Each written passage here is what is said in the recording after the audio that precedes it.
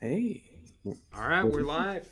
So I'll intro. We've been talking about doing this for a while. What some people would call a classic documentary film. Even I myself have referred to it in that capacity. Parts of it are good. We're gonna kind of critically analyze it and sort of go into detail on Ken Burns' Civil War. This is kind of a topic we're all passionate about. So, um, Thurman, I'll let you kind of pick up from there because you got a lot of passion on this topic, and I've been looking forward to hearing what you have to say all day. Oh, okay. Well, I think it's really important first that we establish what the Civil War, a film by Ken Burns, is. And it was really a cultural phenomenon when it came out. And I think what's really fascinating in terms of documentaries is the fact that he spent 5 years making this. It's extremely well done. The the sources, the music, the audio, everything about it is top rate, top class, and it was really influential upon documentary filmmaking after it came out. I mean, Ken Burns was already an established documentarian at that point, and he had made some films. I think he made one over the Statue of Liberty. He had made another one over Brooklyn Bridge, maybe. Brooklyn Bridge. Right, correct. And but this was groundbreaking. This was new. The black and white photos with the zooming, the panning, and the narration and the music, and it really hit home with a lot of people. And pretty much any documentary you see after this has been influenced in some way by Ken Burns' The Civil War. And it aired in September of 1990. And what's incredible is that this is public broadcasting, PBS, and he was able, over the 5 nights, I believe, to attract 40 million viewers. I mean, that's incredible. An average of about 14 million viewers tuned in at some point per episode. I mean, that's incredible. So, of course, this happens. This gets released, and it receives a lot of critical acclaim and numerous awards. And it's actually rebroadcast again by PBS in 1994, 2002, and then I think in 2015, that was for the 25th anniversary, where they actually remastered it. Which, if you've watched the Blu-ray disc, it looks really good. And it also had a companion book that was released at the time, but it was a phenomenon. And you even had a book written by historians that contained various essays. I just bought a copy of that. Do you have that, Thurman? I have the Kindle version of it, which, I mean, I know I'm more into physical books, but this was like something I felt I needed to get quick. And his story, even though Ken Burns, The Civil War, is very well renowned, very well regarded. For many, it is the definitive document, visual document of the Civil War. When people think of the Civil War, they think of the Civil War, a film by Ken Burns. But historians, on the other hand, were a little bit more critical, even back when this collection of essays came out. The historians respond to the Civil War. So they were even taking issues with it back then. But we see more of it now. More people are taking more issues with some of the inconsistencies, or as we pointed out, some of the lost cause mythology that weaves its way into there. And I when I read through some of the essays, the essays, the essay that really stood out to me was the one that was written by Eric Foner, right? Who's the author of, let's see, this fabulous book right here, which is Reconstruction, right? America's Unfinished Revolution. It's considered an absolute tome on Reconstruction, one of the definitive books. Dr. Jones actually recommended it, so I read it, and I was like, wow. Yeah, that was very Owen Wilson. I'm sorry. I like it. Wow. But Eric Foner, in this essay where he's critical of Ken Burns, mainly due to the fact that he sort of sidelines the African American story, which is true.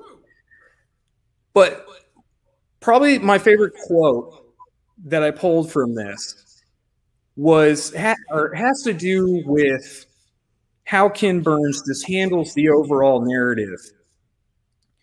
And he has this to say, as in Eric Foner.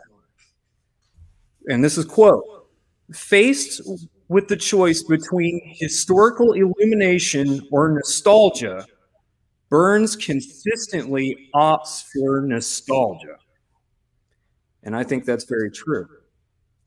So in a way, what we get with Ken Burns' Civil War, regardless of the amount of primary sources that are featured, also secondary, I mean, there are several talking head interviews that appear throughout there, which I have no doubt y'all are going to get into with Mr. Shelby Foote. But I just want to say we made it 7 minutes before mentioning Shelby Foote. Well, that's great. It's not bad. But it's just, I feel that in a way Burns unfortunately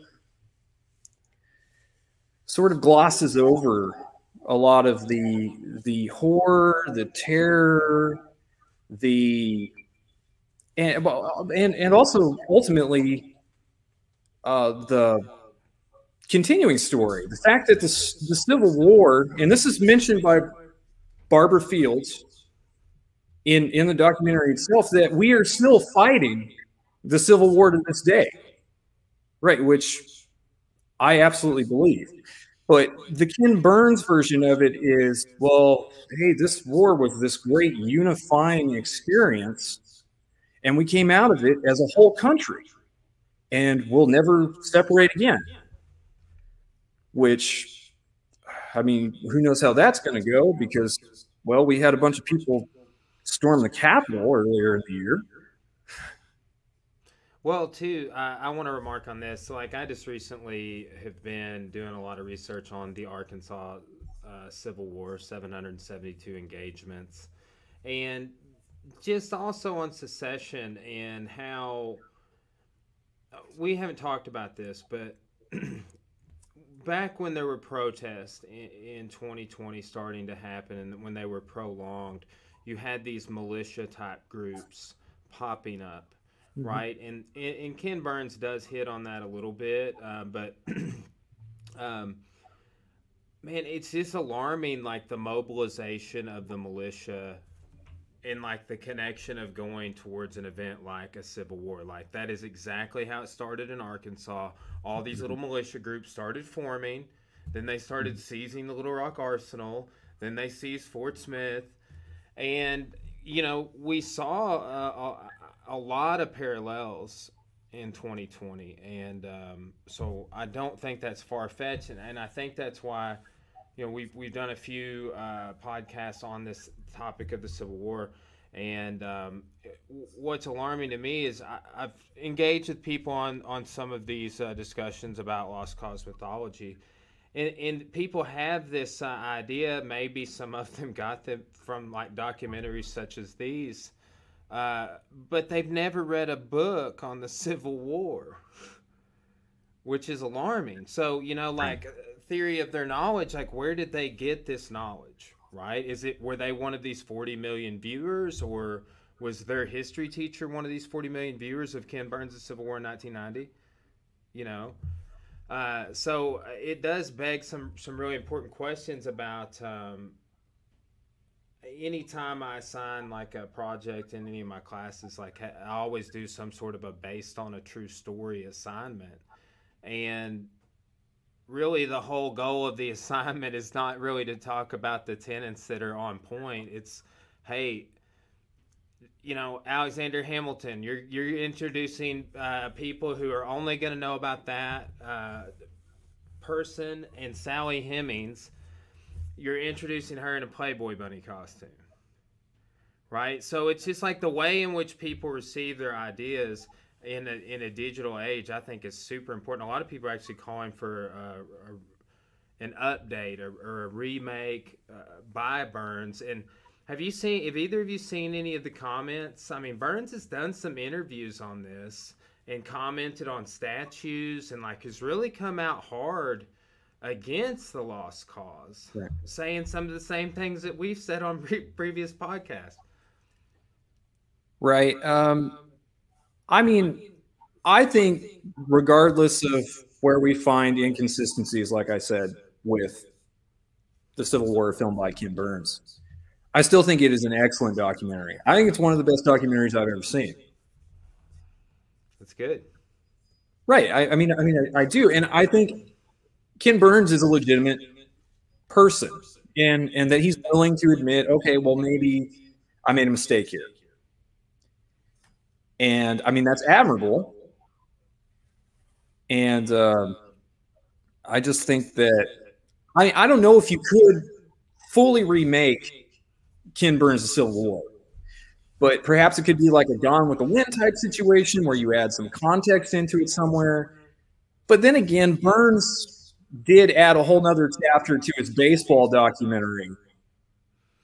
That was the 10th inning, and that came out, I want to say, 10 years ago, maybe? Because the series was originally from 94. Yeah, you know, what's interesting, too, to think about is looking at some of the commentary by historians. You see that Ken Burns used as a consultation on the film C. Vann Woodward. Yes. Whoa. So maybe that is a testament to how woven into our culture and society the Lost Cause myth is. That, you know, I thought about this. It's like, I wonder if they were trying to present somewhat, and I haven't read this in any of the commentary, but if they were trying to present a balanced approach, because it's like, what you should do is talk about Lost Cause like I talk about it in class, or like we're talking about it, like, hey, this is this false narrative that was created during this time, you know, and Ken Burns presents it that way when he does interviews, but is not presented that way in the documentary. And maybe that could be the update, is discussing this sort of mythos of deifying people like Robert E. Lee and Nathan Bedford Forrest. Like, that dude's like the star of the whole show, you know? I mean, that's a very... Do you feel like a lot of that is because Shelby Foote has so much time, like screen time? Like, he is constantly talking, and he is the one who puts forth that. How much screen time does Shelby Foote have? Does anybody have that? I want to say it was nearly an hour. I was thinking 45 minutes, but yeah, man, it is like he's on there in every episode for a long time. And then I thought it was 45 minutes, but then I was like, maybe it was 45 minutes then that other professor that gets no screen time, you know? It's just crazy how much he does get, and his voice, like the way he tells stories about Stonewall Jackson eating peaches, you know, I mean, it's over the top. I could see it would be luring to people that had maybe never been interested in the Civil War. Like, man, listen to this guy. Like, I want what he's selling. And The part where he talks about like getting Nathan Bedford Forrest's sword and like swinging it over his head? That's disturbing. Like that guy was in the Klan. so I've had a couple of students bring this up in classes in the past about Forrest. Well, after the Civil War, he actually tried to unify the races, and he felt bad about starting the Klan, so we should give him a pass. It's more or less what they're saying. But I've had there's a narrative out there that while he did start the Klan, which led to all of this martial law in Arkansas, for example. Throughout, I mean, the earliest years of Reconstruction were just violent, and a lot of that was because of the rising of the Klan, and these newly freed slaves are trying to integrate in society in places like Arkansas. Or have you seen? And if you haven't, I can maybe pull up a screen share here. Some of the Harper's Weekly illustrations from the 1860s of Klan members terrorizing these black families inside of their homes. It's the illustrations are chilling, but how I'm not going to give him a pass. You know what I'm saying? Not because it's you were. Yeah, maybe he was not the sole cause of what the Klan became, and there's the rise of the second Klan later. But it's a lot of people want to deify these people and give them a pass, or however you want to describe it, and I really question where does that come from? How do people how can people be so forgiving? I think another interesting thing with the Civil War, we talk about Nathan Bedford Forrest and how he was one of the founders of the Klan. In the Civil War, filmed by Ken Burns, another widely used primary source is Confederate General John B. Gordon, who was also a prominent member of the Klan. So you've already got this. It feels a bit poisoned. Well, did Shelby Foote ever actually?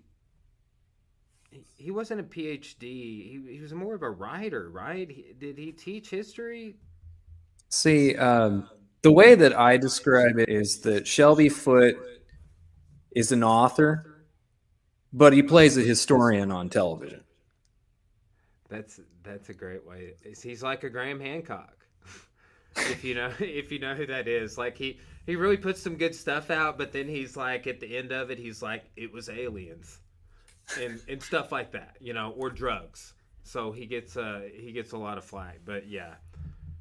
Right. But in terms of being an academic historian, no, Shelby Foote was not. He was an author. He wrote mainly Southern-based fiction. He wrote historical fiction, though. He wrote a historical fiction book over Shiloh.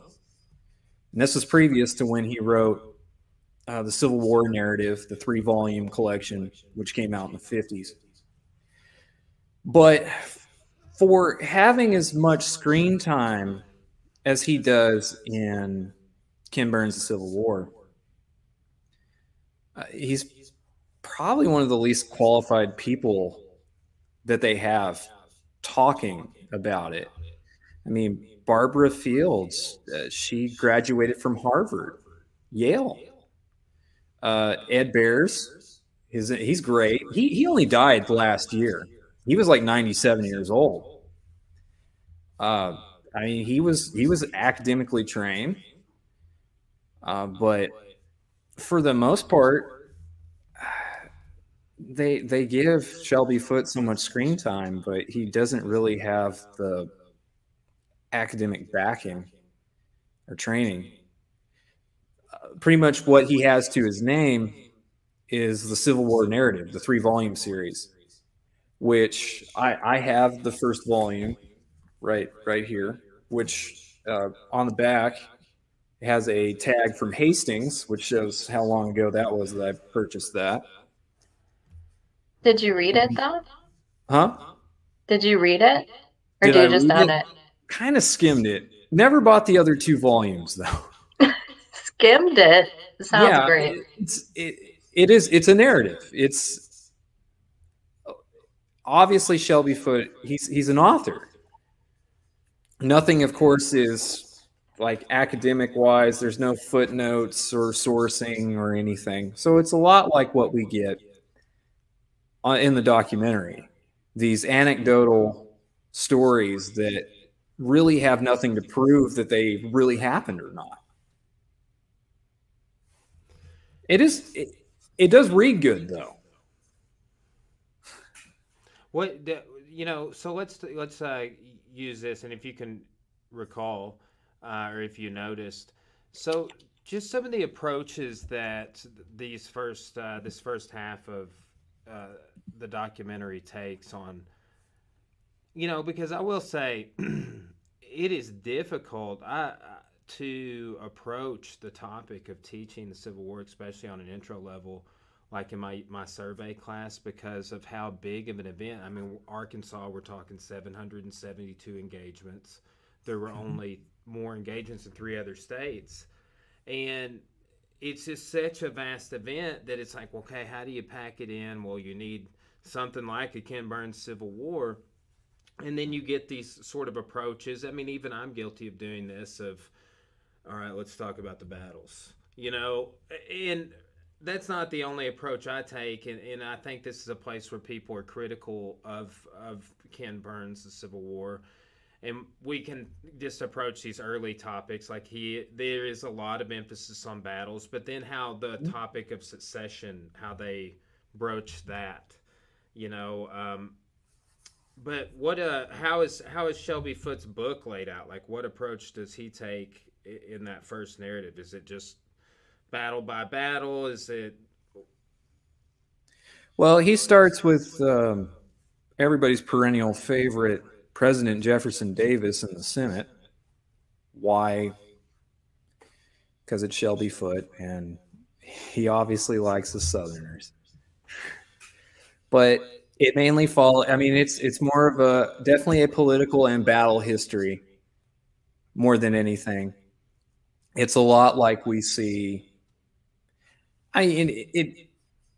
Not exactly like we see with Ken Burns, of course, because I think Burns does a pretty good job in that first half of showing how slavery impacts what leads up to what happens with the war. But I think the problem is that once you reach the conflict, it just disappears. Well, until emancipation shows up, 1862, 63. And the predominant characters that they follow in Ken Burns' The Civil War are all white, pretty much, right? Besides Frederick Douglass, but even he's half, right? Morgan Freeman. I would like to call him Morgan Freeman. Yeah. Right? That's Morgan Freeman's narration. Does a great job. Right, and he was just coming off of the success of Driving Miss Daisy and Glory, so okay, that's pretty. It must have been a pretty good time for him. Yeah, well, and that's one of the things that is luring to people. Like, even like I joked earlier, it's like Shelby Foote says some problematic things, but the way in which he says it is very alluring. It draws you in the way, just like Morgan Freeman's voice would kind of draw you in. It's like it is a good. He's a good orator. Right.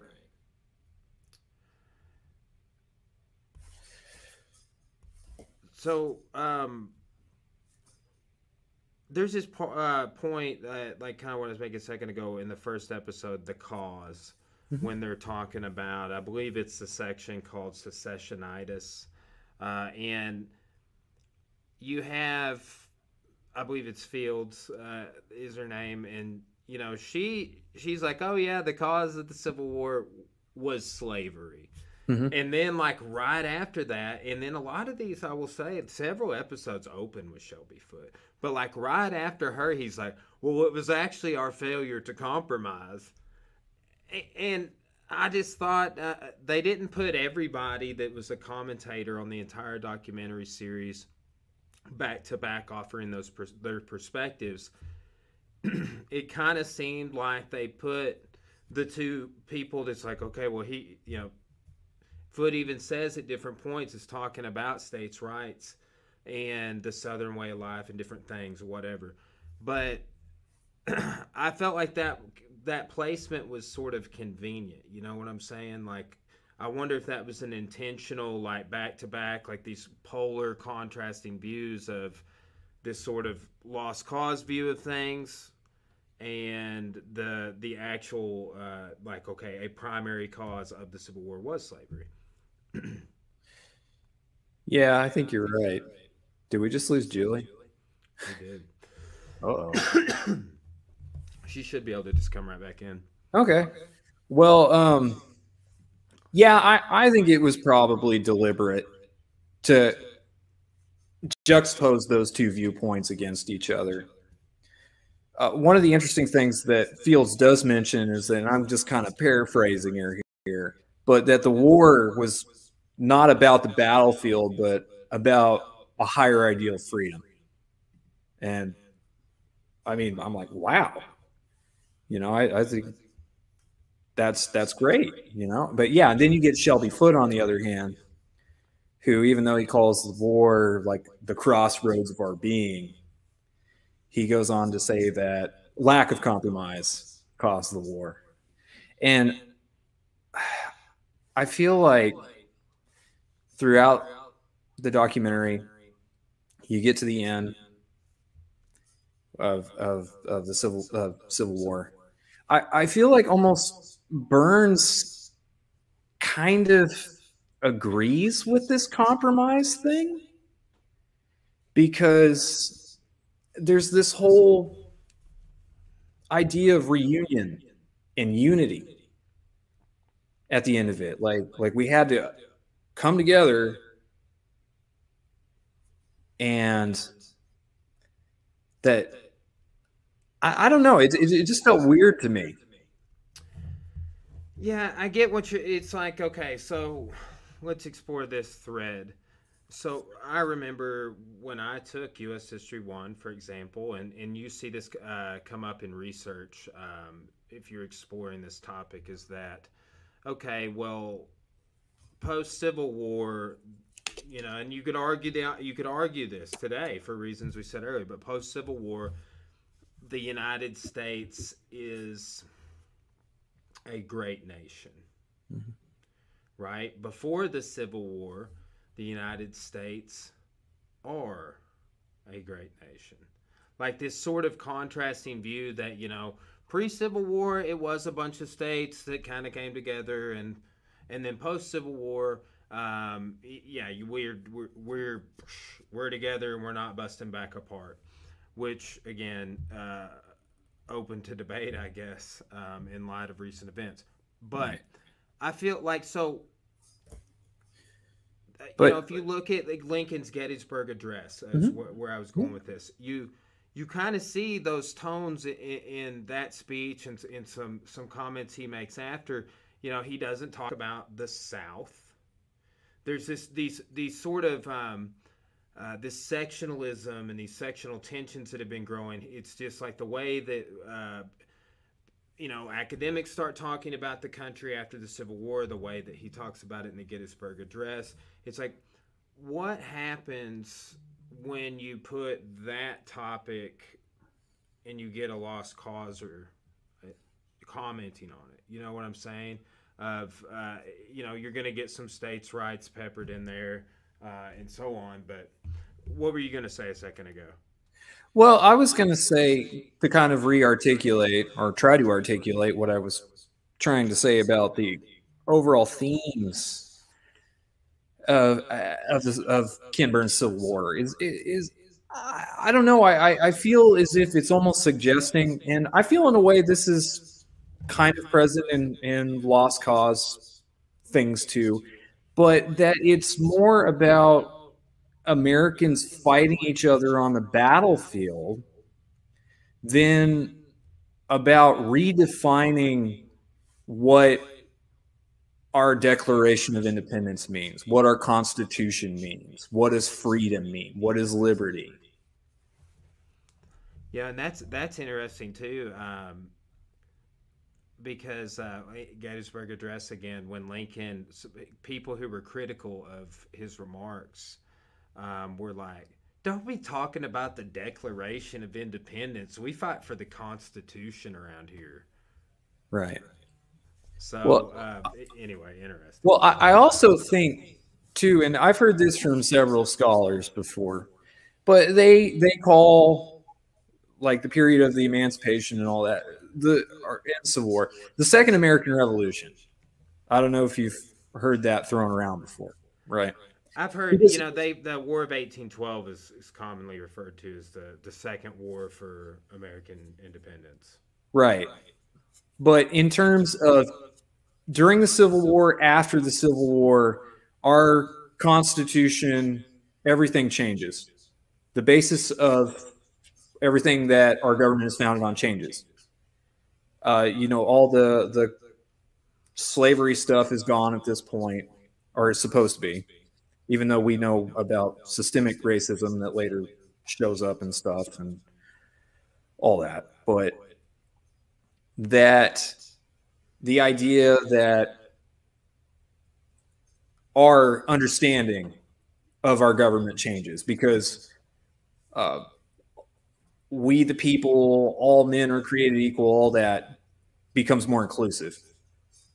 You also have slavery being abolished. Welcome back, Julie. Thanks. Sorry I died. Yeah, well, and then I didn't add you back to the stream I could see you down there, but I have to Well, I was just listening. I could hear you guys, so I was just listening. Well, hopefully that was okay. I mean, it was good discussion. So I'm sure somebody will have issue with it. Well, some podcasts we did a while back got some comment. I'll have to screenshot it and send it to you. I don't remember which one it was, but it was like one of the stupid comments that some of our podcasts get. But Oh, what was it? Was it one of the Civil War? Was it the Kennedy one? It was JFK because now that one's got several comments. Yeah, I know. You sent them to me, and yeah, I know. It's so cute, the one that said you should listen to the Lone Gunman podcast. Yeah, I know. It's like we're trying to do this in an episode, maybe 2 or 3 over an extended period of time. It's not like we're trying to put an Audible series, 28 episodes up. Like we could do that. Thurman, you got this, man. Like I've seen your little bookshelf. We're going to do an episode on every one of those books. Good. I'd do it. Maybe people wouldn't like it. I mean, hey, you didn't mention anything about executive action from 1973, even though I talk about it in my thesis. I wrote several pages over it.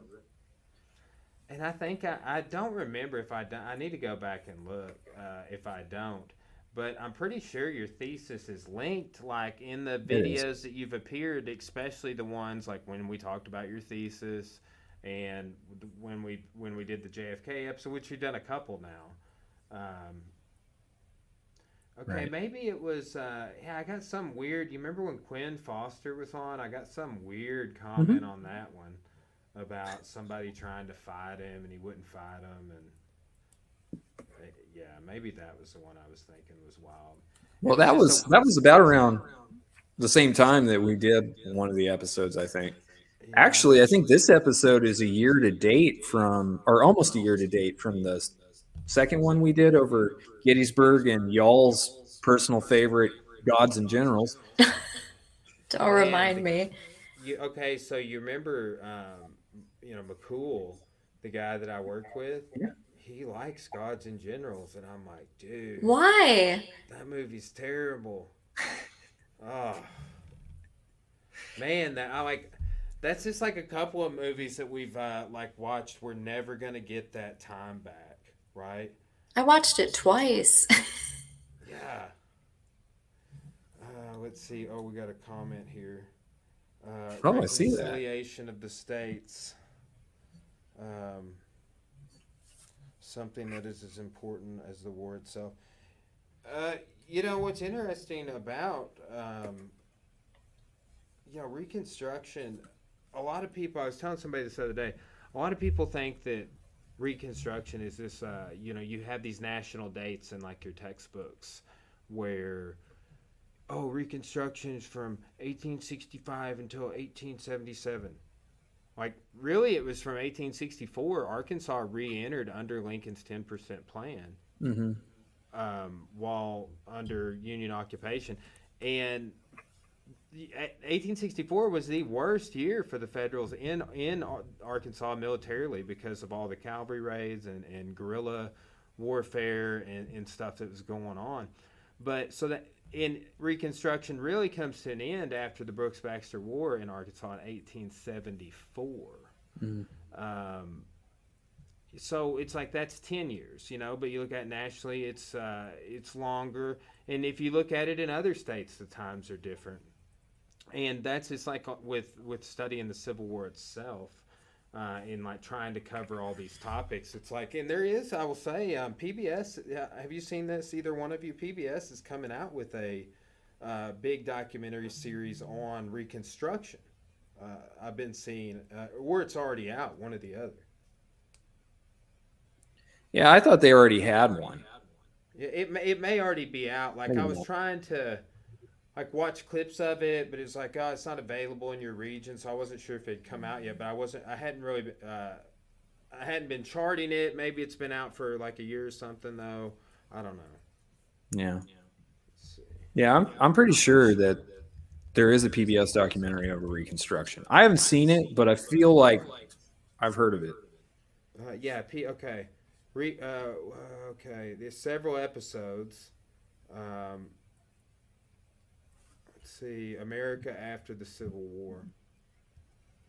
But what is interesting, I mean, basically kind of what I was saying a second ago in this comment about reconciliation of the states.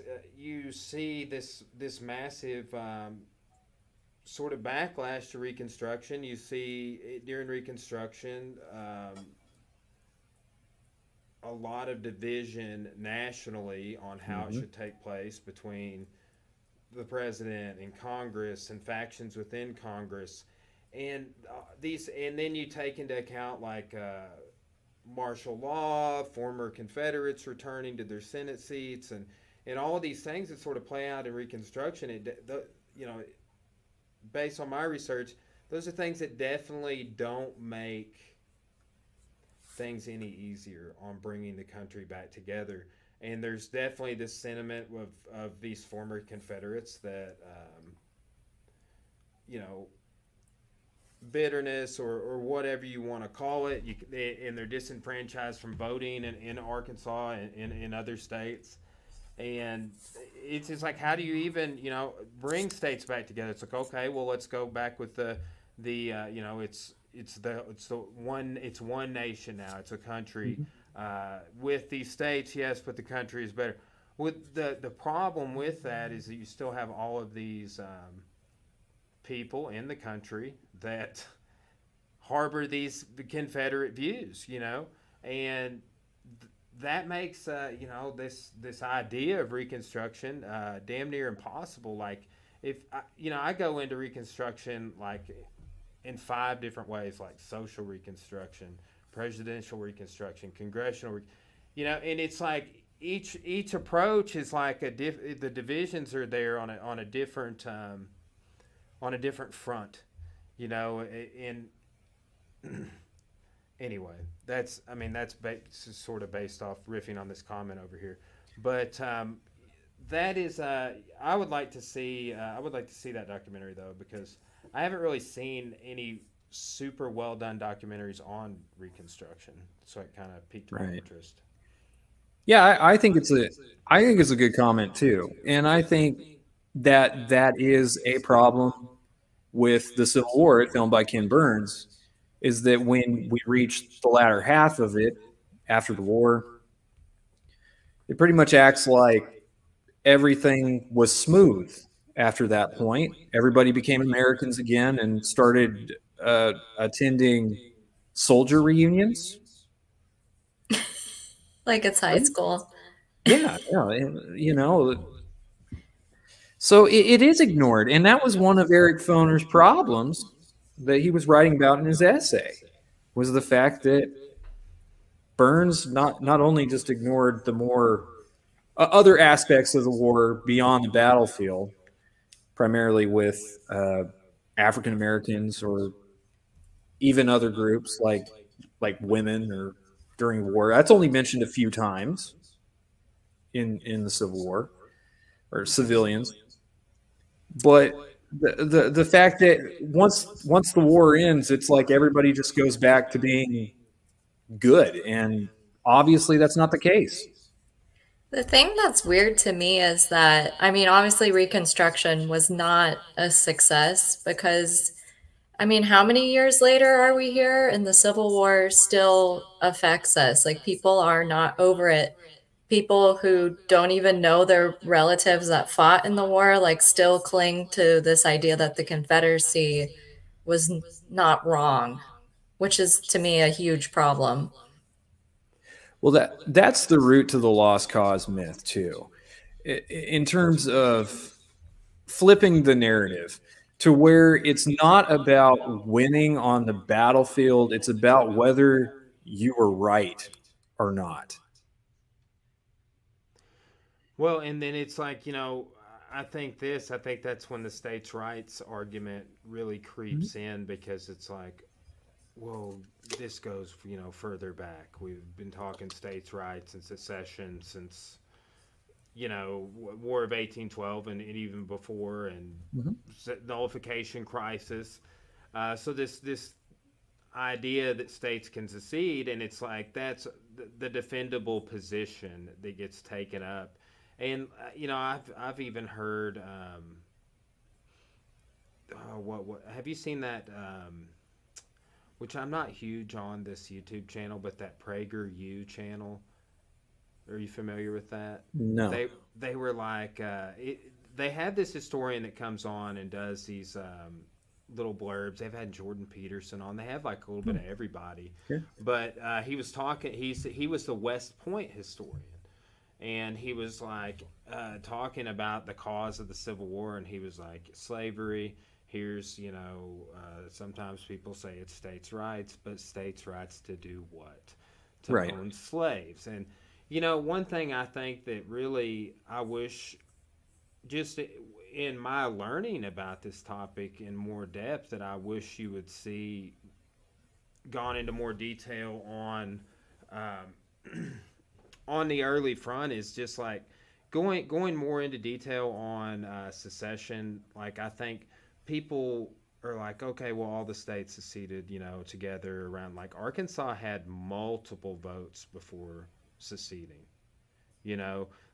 Several of the states were divided, like the makeup between the border states and how pivotal the states that the border states touched, like how they were affected, like Arkansas and Missouri.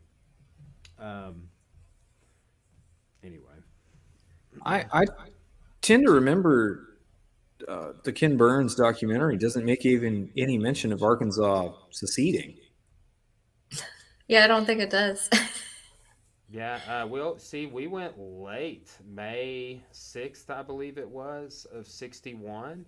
You have South Carolina in December of 1860. Right. So, and again, and too, this is another thing. All the Arkansas historians like to say this, like, and I just came across the actual stat, but Arkansas did send more troops to fight for the Union than any other southern state aside from Tennessee.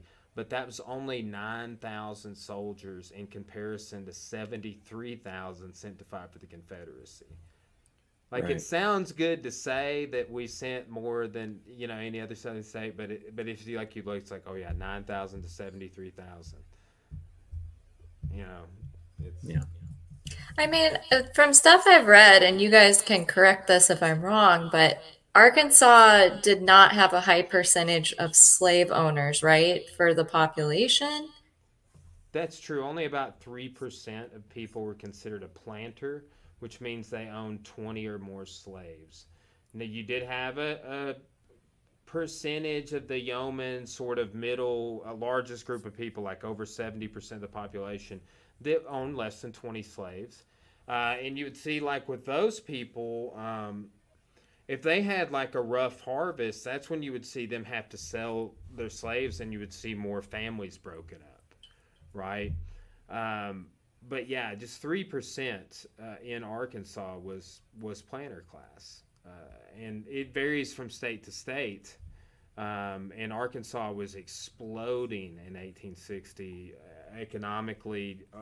It was like we were late to arrive, but from 1850 to 1860, the transformation in the cotton boom and everything that was going on is like remarkable to see the stats. Like, we were still below like Mississippi in numbers, but our growth from 1850 to 1860 in a lot of areas, just across the river on the Mississippi River, exceeded in percentages, and that is interesting to me. I like looking at these. We make all these composite generalizations. I think that's part of the issue with like documentaries like this, where it's like I was saying with Reconstruction a minute ago. It's just not that easy. Like, you can't just talk about battles. You can't just talk about national Reconstruction. It varies so widely state to state. Slavery varies widely from state to state, and Right. what the experience was like in Arkansas was not always the same in certain topics or themes you would look at in Louisiana or South Carolina, but you would see some similarities. Well, a common aspect of lost cause mythology is that in the South, slavery was dying out, or that eventually we're going to reach a point where they don't need slaves anymore. There's even arguments that the soil was deteriorating. Have any of you all heard that before? So the system wouldn't work.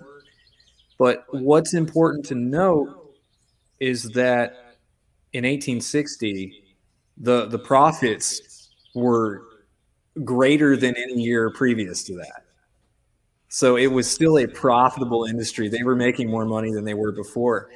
And it's important, too, because you mentioned Arkansas, is that portion, the Mississippi River, that area there, by itself was one of the richest economies in the world at that time. See, that's why we're not gonna talk about enslaved human beings being viewed as property. We're gonna talk about economics. Like that is another common lost cause sort of solution to what we're talking about. Like, what was the Civil War fought over? Well, economics. What I was going to say a second ago is really how much of a referendum the 1860 election was on slavery, and how I think we should focus more on the territories. How much of a debate it was over the federal government controlling the territories and being in control of the territories. So you have more people that are free states, more free states in Congress, rather. But still, you have places like New Jersey that have tried gradual emancipation. So there's still slaves in the state at the onset of the Civil War. Right? Like, there's still issues in the North. And this, is Arkansas is a state in 1836, but you have territories coming in, the Kansas-Nebraska Act, throughout the 1850s, the Mexican cession lands. Mm-hmm. Like, that's focused on, but I just like the role of the federal government in managing the territories. Like, I have learned a lot about that over the last couple of years, learning a lot about Arkansas as during the territorial period. And that's definitely something that the slavery debate in the territories and the use of popular sovereignty, like, that's what split the Democratic Party in the 1860 election. Yeah. Well, Ken Burns' Civil War, in a way, kind of suffers from a similar phenomenon. I feel like they leave out some of the more probably boring political stuff.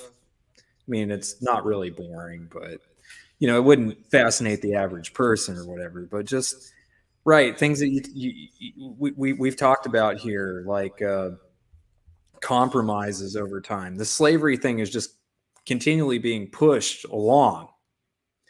Ken Burns makes really the mistake of not portraying the North as being racist itself. Like, it's almost like everybody in the North is an abolitionist, which we know obviously is not true. But he also ignores like things like Fugitive Slave Act, right? So the North is technically, in a way, going along with sort of what is happening in the South in that regard. We're having to return fugitive slaves because it's the law. Yeah, really, he doesn't. He touches on Dred Scott. It's just, back on the 1860 election, you could pull in because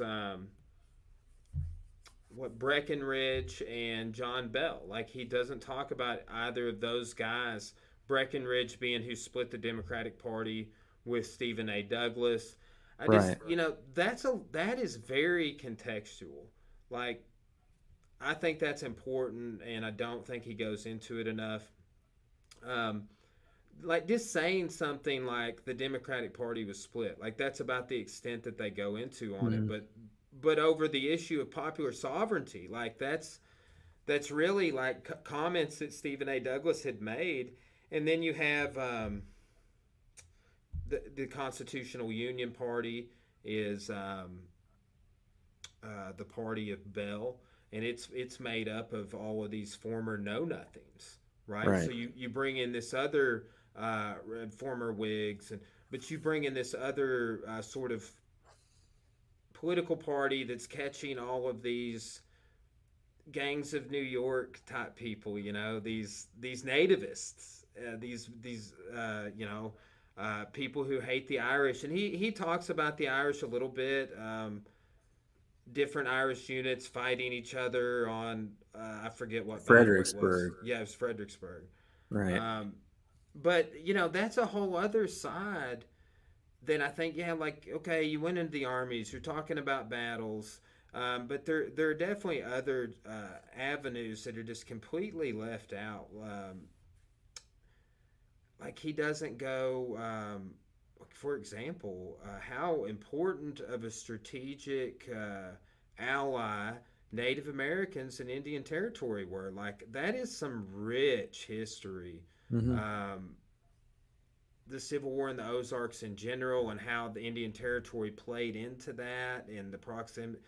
I mean, I think I texted you this the other day. William Tecumseh Sherman accepted the surrender at Arkansas Post. Right. But let's just talk about Vicksburg, okay? That's the important one. We need to get that one in there. Be sure Vicksburg makes the cut. Yeah. Also, if we want to go kind of with the foundation of the war, the slavery issue, and all that, I also think it was interesting that Burns didn't even drop in even a soundbite, a blurb, or anything about like the Nat Turner Revolt. Ooh, yeah. Or even the Haitian Revolution, and how that really got people to thinking about the slavery situation. Instead, there's just a minor remark that he makes on paranoia. Oh, it's about John Brown.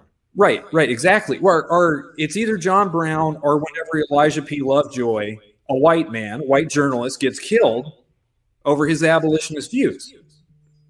They could have gone way, just again, okay, let's assume this. There's 40 million people. Most of them did not have, a post-high school involvement with the Civil War. They didn't read books, and they're hearing all this for the first time. Like, that's the problem is how you're gonna hear about abolition, and you're not gonna, like, I'm not gonna say common people don't know what the term abolition means. A lot of people will. But if you just kind of gloss over, it's like, okay, well, let's go into detail on what the abolition movement was. Let's talk about slave insurrections. let's talk about this paranoia in a little bit. I mean, you're 100% right. They could have gone way more into detail on that. And they just expanded. There's a whole bunch of topics that they're just not unpacked in the documentary. Yeah, well, I mean, we can maybe blame some of that on time constraints, but then again, the documentary is almost 12 hours long. So, well, what would you take out to fit in some of these things? Whole lot of Shelby Foote. At least 37 minutes of Shelby Foote. We over these episodes, we have dropped all kinds of things on Shelby Foote, right? I mean, like this has been like kind of a running gag for us, always making fun of Shelby Foote. He's not even here to defend himself, right? I mean, he passed away in 2005, but he deserves it though. Like this guy said before he died, he said he wanted to fight for the Confederacy. Exactly. Just want to throw that out there. Okay. Hear me out here. And I know it's going to sound weird, right? Because, I mean, no, I'm not condoning anything that he said, did, whatever. That's on him. But, Brian, in our second podcast, you asked this question about whether there were historians that were regionally based who were maybe kind of perpetuating this lost cause thing. And I think Shelby Foote is a perfect example of that. Even though, I mean, we've already established he's not a historian, he's an author, but he's still influential. I mean, this documentary turned him into a breakout star. He was on The Tonight Show with Johnny Carson. He was on C-SPAN for years after this with anything involving the Civil War. But Shelby Foote is a product of a South raised on the lost cause myth. He was born in 1916 in Mississippi. He spent time in Mobile, Alabama. But what I'm saying is that he's a product of this lost cause mythos, this growing up in this Jim Crow dominated society. So I'm not condoning what he's saying, but I'm trying to add some degree of context to maybe why is he saying what he's saying?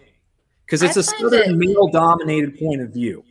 Well, I find it interesting that he kind of reflects like the ideas that Confederate soldiers had at the time. Like we were talking about how Arkansas didn't have a ton of slave owners, but obviously a lot of men fought for the Confederacy, even though they didn't own slaves, but they had this weird like sense of having loyalty to their state and having loyalty to their region.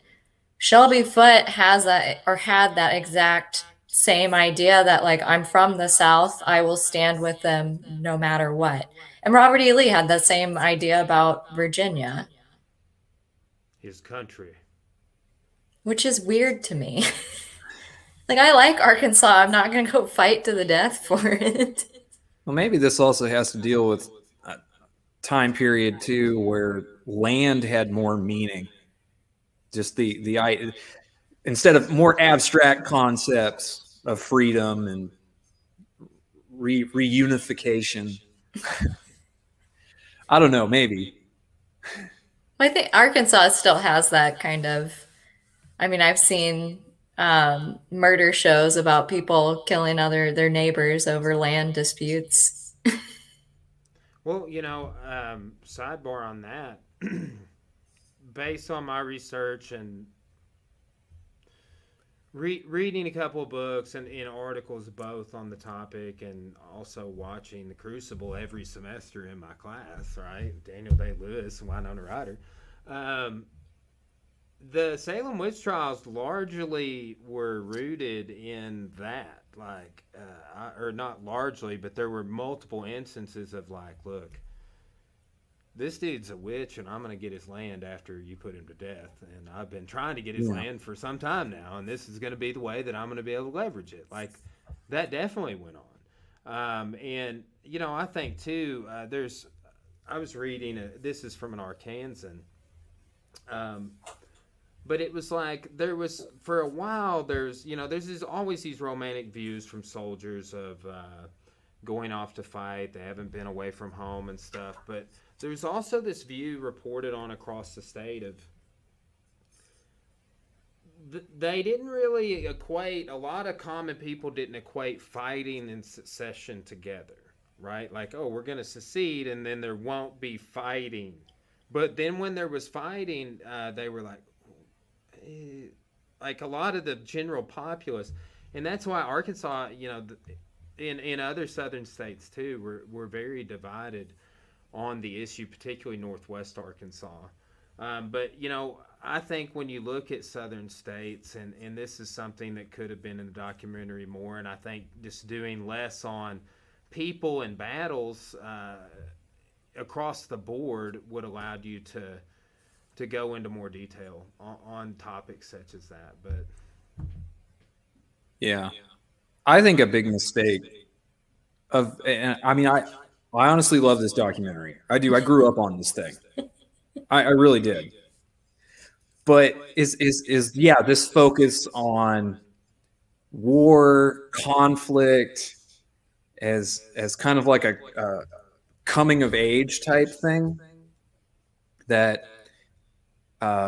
instead of being horrified by war, we have this weird macabre fascination with the romanticism of the conflict, despite the fact that we have in the documentary itself all these gory images of these bodies strewn across battlefields, horses mutilated, right? We have all this, but instead you have in the first episode the narrator describing the war as for the leaders and our common foot soldiers alike as the greatest adventure of their lives. Adventure, not experience, adventure. Well, and to me, I feel that that's a bit demeaning. At one point, I believe that, if I'm not mistaken, because I've watched like the first 4 episodes. Like I even started the first episode for a third time through today. But if I'm not mistaken, at some point, maybe in episode 5, the narrator refers to Lee's army as one of the greatest armies the world had ever seen. Yeah. Greatest losers. That's really going over. But completing this thought a minute ago, it's really because of the armies occupying states like Arkansas in the South. You have the Federals there and the Confederacy with both their armies. You have guerrilla warfare, bandits, these militia units. You have people fighting for both sides. And really, the civilians, the populace in Arkansas particularly, suffers drastically. Because the states can't support these two occupying armies and the populace. And, people don't ever really want to talk about it. I even brought this up to a historian one time talking about the Union Army carrying out total war in Arkansas. And Sherman and so on, they're like, yeah, well, that wasn't like what the Confederacy did. And I'm like, look, I'm not saying that anything other than people had their houses burned down and lost everything they owned and had their loved ones killed by both sides, right? Like that's and that is like total war. Like in Arkansas, total war and scorched earth were going on at the same time. That's the sort of stuff I would like to, like, we talk about social history, and you can say this, like, the Civil War was bad for the people of the southern states. Like, just the normal people like us, they were arguably impacted the most. They were strained the most next to people dying on the battlefield, and think, like, the trauma that those people had to carry. This, too, keeps coming up. I've been talking to Corey about this. you mentioned this a second ago, Thurman, is animals.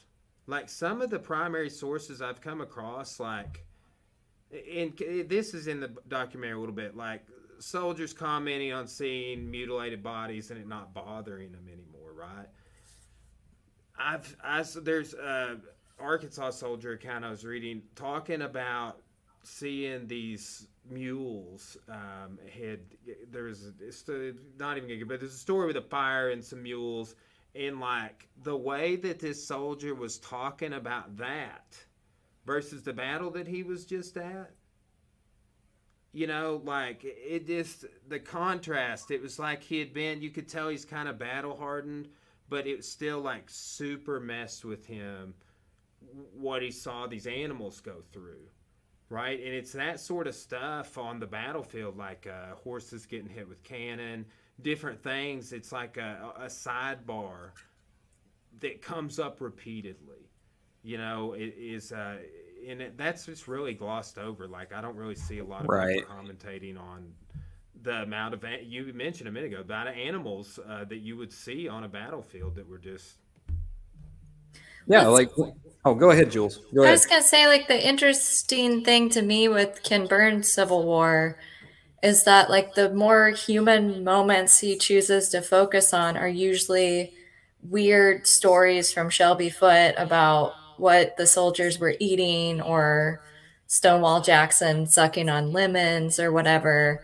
But to me, like, Brian, you're right. Like, the interesting thing is these little things that we don't really know a lot about, with just how it affected people's normal lives. And, you know, even me and Thurman have talked about this before, especially with Arkansas, where the state was divided, that there were people who went to war because they were afraid of being hung by their own, like, statesmen. So they didn't really go willingly, but they had to go. And to me, like, that's an interesting thing that just gets completely forgotten, because he chooses to focus on the battles instead.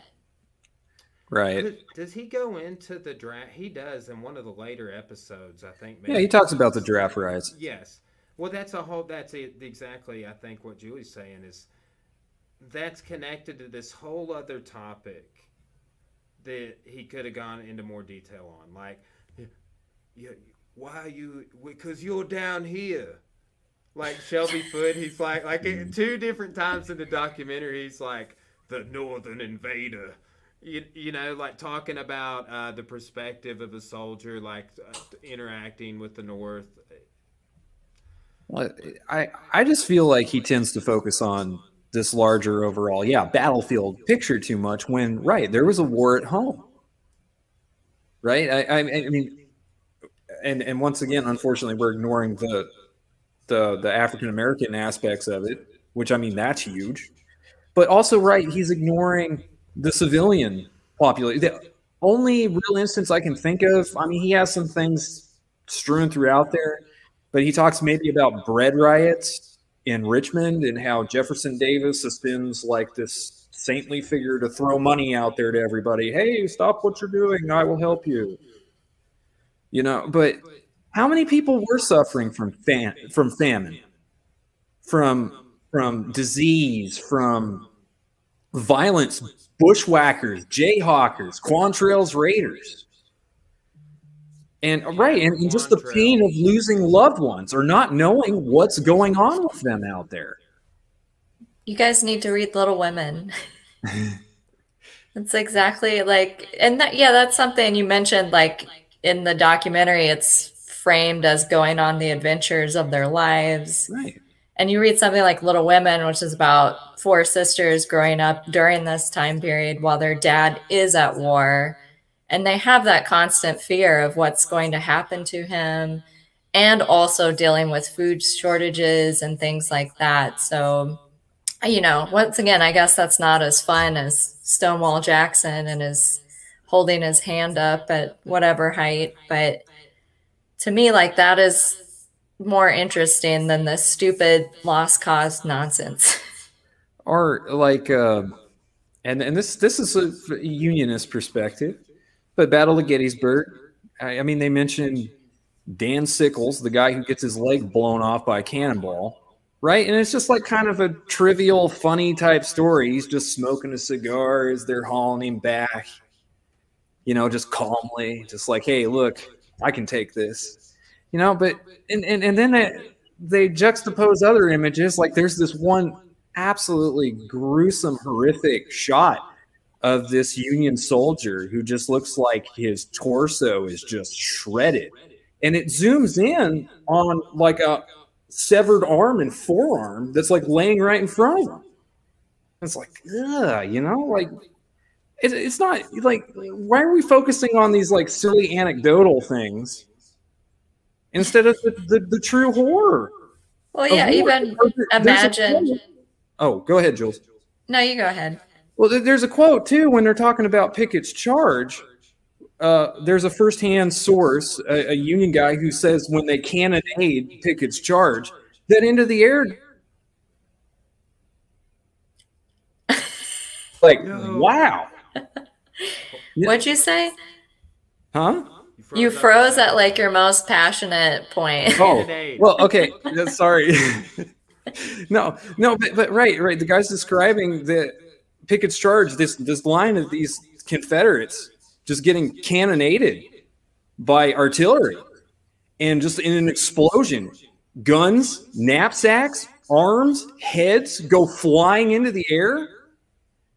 It's like, wow. But instead, we're focused more on Jeb Stuart and his father-in-law. Well, I was thinking too, even, you know, the viewpoint of the surgeons and all the medical team having to do these amputations and everything else, like that must have been horrifying. Yeah, I'm surprised that there's not more studies on the psychological impact of some of this stuff. And if you read, especially Walt Whitman, he was, and I mean, they feature him in the documentary. They call him the sometimes poet, whatever that means. What? But yeah, they do. They refer to him as sometimes poet Walt Whitman. Wasn't he always the poet? Well, I think it's because they're just poking fun at the fact that he had a variety of jobs. Like he was a journalist, he was a teacher, he was a theater critic at one point. He's all American. Walt Whitman, all American. Uncle Walt. Isn't that Disney? Uncle Walt? Well, I mean, for us, it probably is in the 19th century. That's okay, yeah. Robin Williams calls him in Dead Poets Society. But Walt Whitman worked as a nurse or an orderly in Washington, D.C., in the hospitals there because of his brother, who I believe was wounded. But you really get like some insight into what he's seeing. And I mean, that's featured in the documentary. They have some of, because, well, you know, Walt Whitman, he's a writer, he's a poet. You know, he really knows how to flower these things up, make them read real well. But if you look at his other writings, I mean, he talks about the impact, the mental impact of it, of seeing these shattered men. Who are the like big authors that are coming out of the Civil War? Because, you know, I know like the Lost Generation is a big thing, and how World War I, even II, like affected writing at the time and stuff you see in Hemingway. Even Lord of the Rings is inspired by both wars. So is there any like what writing is inspired from people who were in the Civil War? I'm not sure. I believe did Melville was around. Mm-hmm. I don't know if he commented on, because they cite Ken Burns throughout the documentary. They cite a couple of different authors, but that is a good question. Yeah, I don't have a definitive answer for that. Thoreau was around during the Mexican-American War, but he died that was in earlier. 1862. Hawthorne died in 64, so during the war. But yeah, that would be interesting to just kind of do a study on who wrote about it after the fact that was 40 at the time, you know? Um, yeah, that topic definitely has some legs. Let's see. Yeah, I'm just wondering if there's a similar disillusionment that showed up in writing that we see after other wars, or if it was something entirely different. Well, from a historian perspective, it was about resewing the nation back together. I remember reading in historiography, uh, Peter Novick's This Noble Dream has a whole section that's devoted to how the United States tried to repair the narrative after the Civil War, which is where we get the lost cause from. But that historians at that point were already at work trying to bring the Union back together, to give some idea cause behind the war, even if that may have not been entirely truthful. But it was necessary for us to move on as a country. Well, and yeah, I mean, it's a great point. I think that there has to be this process of ongoing process, really in all history, but on this topic of revisionism. You know, imagine trying to talk about this 20 years after it happened, even. You know, when there's a massive amount of the population is still alive that was involved, perhaps, you know, your fighting age men 20 years after the conflict or possibly in politics locally or sheriffs and in all roles in society, you know, and that's the sort of the social aspects of Reconstruction, you know, but you know, I think too that there's, you know, all these battlefield stories, but you know, there's not necessarily with the Civil War, but you take something like, and with the Civil War too, but you take something like Elaine. Well, we're not going to call that a massacre, right? Or the Battle of Poison Spring. We're not going to call that a massacre. Like atrocities, like that's something that's not really being dealt with, and through this process of revision, I think these things that are being talked about surrounding this topic are an overall process of revision. You know, based off my research on into the late 80s, in the South, the lost cause was very prevalent in being taught in schools, right? Elementary, junior high, high school. So if that's the case, that means, all right, so my parents got out in the later 70s and the whole couple of generations after that, you know, that are, you know, how long does it take to sort of sort this out? And is Ken Burns' Civil War coming out in 1990 on the tail end of that?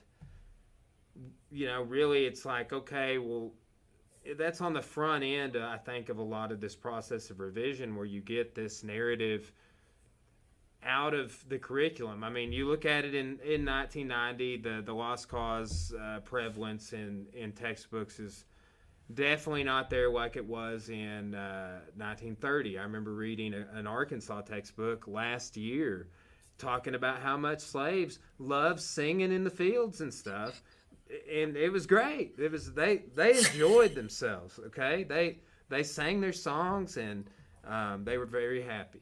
Like that was what it said in a nutshell. So that's 1930. So that's lost, sort of, you know, a generation of this lost cause narrative.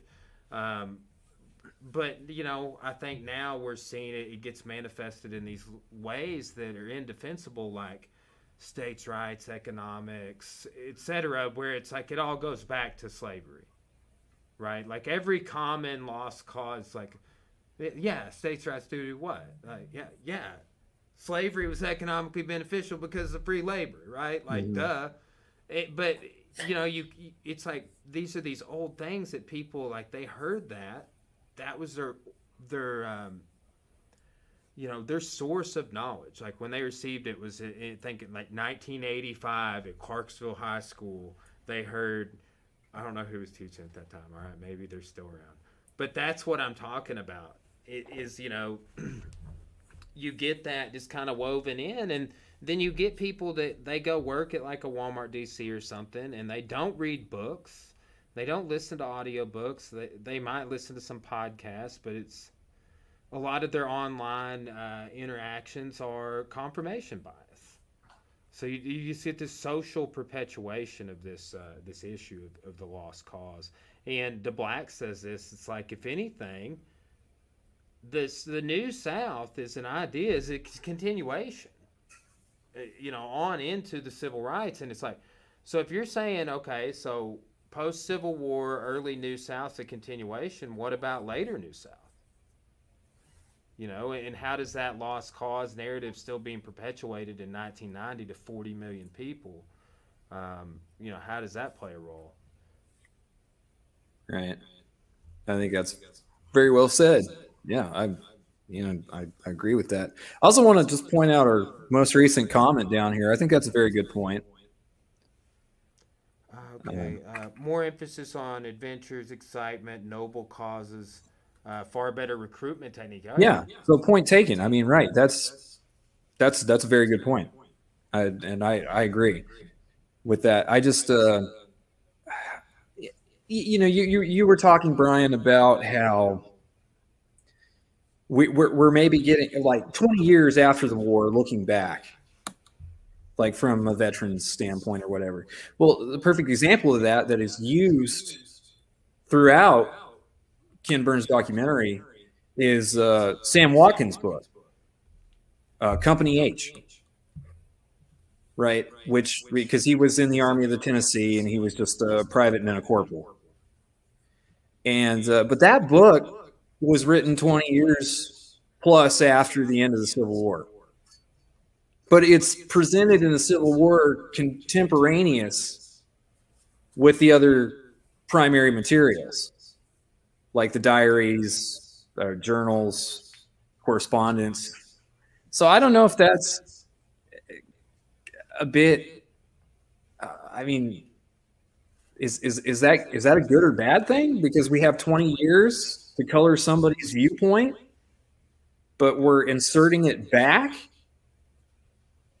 Yeah. No, that. I mean, there's just no context to it, is what I'm saying. It would, it'd be fine if, okay, well, 20 years later, Private or Corporal Sam Watkins had this to say about this specific battle, but it's not presented in that fashion. Yeah, there definitely, I think, could be a way better balance of sources. I will say this: I do like a book that I've just recently started, "The Education of Henry Adams." Mm-hmm. Which Henry Adams is quoted throughout. And then too, I haven't started this one yet. Like, I've kind of skimmed it and read reviews on it, but that French commentary on the United States, Democracy in America. Right. Yeah. Alexis de Tocqueville. Yeah. But right. He's quoted. I do like how those are woven in, like, because those, to me, like, those come up when I'm teaching antebellum era U.S. history. Right. Woods actually just turned me on to the Education of Henry Adams. But Henry Adams is, I believe it's John Quincy Adams' grandson. And he has just like a lot of like late antebellum commentary. Right. Yeah, particularly on technology and just sort of like just how things socially are just changing at a rapid pace. I'll let you know when I get finished with it. It's one that Woods just turned me on to. He had just gone through it. Okay, cool. Since we're covering like the first five episodes? Yeah, right. Roughly. I said to Gettysburg, which is kind of, I think that's like 4.5 in or something like that. The turning point of the war. Or at least that's as it's presented. It's always presented that way. It's always presented as, the point where everything went bad for the South. Do you disagree with that? Do you think it's not the turning point? No, but I think from the other materials that we've studied, as I've said, it almost makes it seem like just the Confederacy made one big blunder and it was just all downhill from there. But it didn't all just pivot on that one Yeah. battle. 1864 in like everything went way better for the Union in Arkansas until 1864, until they Mhm. like took over Little Rock. Like that was the worst year. There's just some blunders, but yeah, with too like this is the sort of stuff that I think we're really hitting on. I'm sure both of you have seen that meme where it's like the guy's like, oh, give me an ambulance, Yeah. but not for me. Like it's like the Union, the Confederacy, like it's like 1864. It's like not for me, but it's like also not in every state. Like the overall conflict started to turn. Like we get sort of given these the answers to these questions. I think in these composite narratives. Like for example, the metaphor I use is like the whole nativity story everybody knows is not in any single one of the gospels. Mhm. It's what people have in their mind. The whole story, the star, the wise men, the shepherds. It's all woven from three different gospels, right? Mhm. Like so. I think we look at the Civil War in that regard too, or try attempt to or lump things in that way. And I kind of noticed that a little bit in this documentary, where it's like we're in just in history telling, like, well, after Gettysburg, but it's like, man, Lee was not like. How long was it? When was the signing at Appomattox? What was the date of that? That was in April 64 1865. or 65. 65 rather, yeah. See, so like, yeah, I mean, 64, like the Wilderness Campaign, Right. like, that was a long Which, time after Gettysburg. right. And in the second part of this, if we really want to get into the horrors of war, that's that 1864, 1865 period where uh, I mean, it just total war at that point. Well, But total war and scorched earth going on in several states. Like you have the Federal Army carrying out total war, and then you have the Confederacy poisoning the wells, making sure that they don't get like. There's a Thomas Hyman in Arkansas is like got these quotes like make sure people don't get a single kernel of corn, like mhm, just burn everything. And like at the cost of, again, like people like us starving to death, right? Just like everyday people just trying to get by, enjoy life. Like it's definitely not the planners and the politicians and that are feeling the worst of this. It's and I'm sure some of them were, but yeah, it's the common citizen. I mean, the Confederacy. Again, Marie says this, who just got her PhD, is that the Confederacy was bad for everybody in Arkansas because Arkansas joined the Confederacy, and really that's what led to people from Arkansas fighting on both sides against each other at battles like Wilson's Creek in Missouri and in places in the state as well. But the Cherokee, the five civilized tribes, native tribes in general, yeah, same story. Terrible for them. Like the outcome post Civil War of how people were dealt with that joined the Confederacy um, was not good. It was terrible for those people that chose that. And led to all these social issues of them getting their property taken or being disenfranchised from voting, and that just leads to more backlash and reaction. Again, sitting here thinking about this, and I know we said PBS already came out with one, but if Ken Burns really wanted to do something, it might would be better for him to do a documentary on the Reconstruction and unpack the lost cause myth and unpack Reconstruction, and talk about, because you can start 64 in Arkansas for Reconstruction. right. Or even do a documentary on the Lost Cause itself. Yeah. which based on some of his comments, recent comments, where his hair is extra on point. We'll just put it at that. All right. It really based off what he says in he was on one of the Comos or I forget who it was interviewing him. It was one of the New York and New Jersey guys, and he just kept cutting the guy off. Was like, no, listen to what I'm trying to say. This is terrible. Just cutting off the interviewer repeatedly, really impassioned. And I'm like, either you're this way because of the flack, because you got people in Arkansas doing podcasts about you sanctioning this, Ken Burns, or he's got to have some regrets there. I don't know. I haven't seen or read anything if he's thinking about adding or redoing. There are massive calls. I sent you several articles, Thurman, on just people. This is a common narrative about how people viewing this Shelby Foote sort of narrative, So well, I think it's fascinating how in the span of 25, 30 years, Shelby Foote went from Civil War media darling to the sort of the bane of this whole thing. Well, he's the butt of the joke now. Yeah, exactly. That's what I mean. But did you say the scrappy? Yeah, I did. Yeah, that TV tropes. He's the scrappy do of Ken Burns' Civil War. At this point, yes. But if you went back to 1990, 1991, I mean, the guy was everywhere. He was huge. Yeah. And there's a lot of footage of him on YouTube. I didn't find any of it I wanted to watch.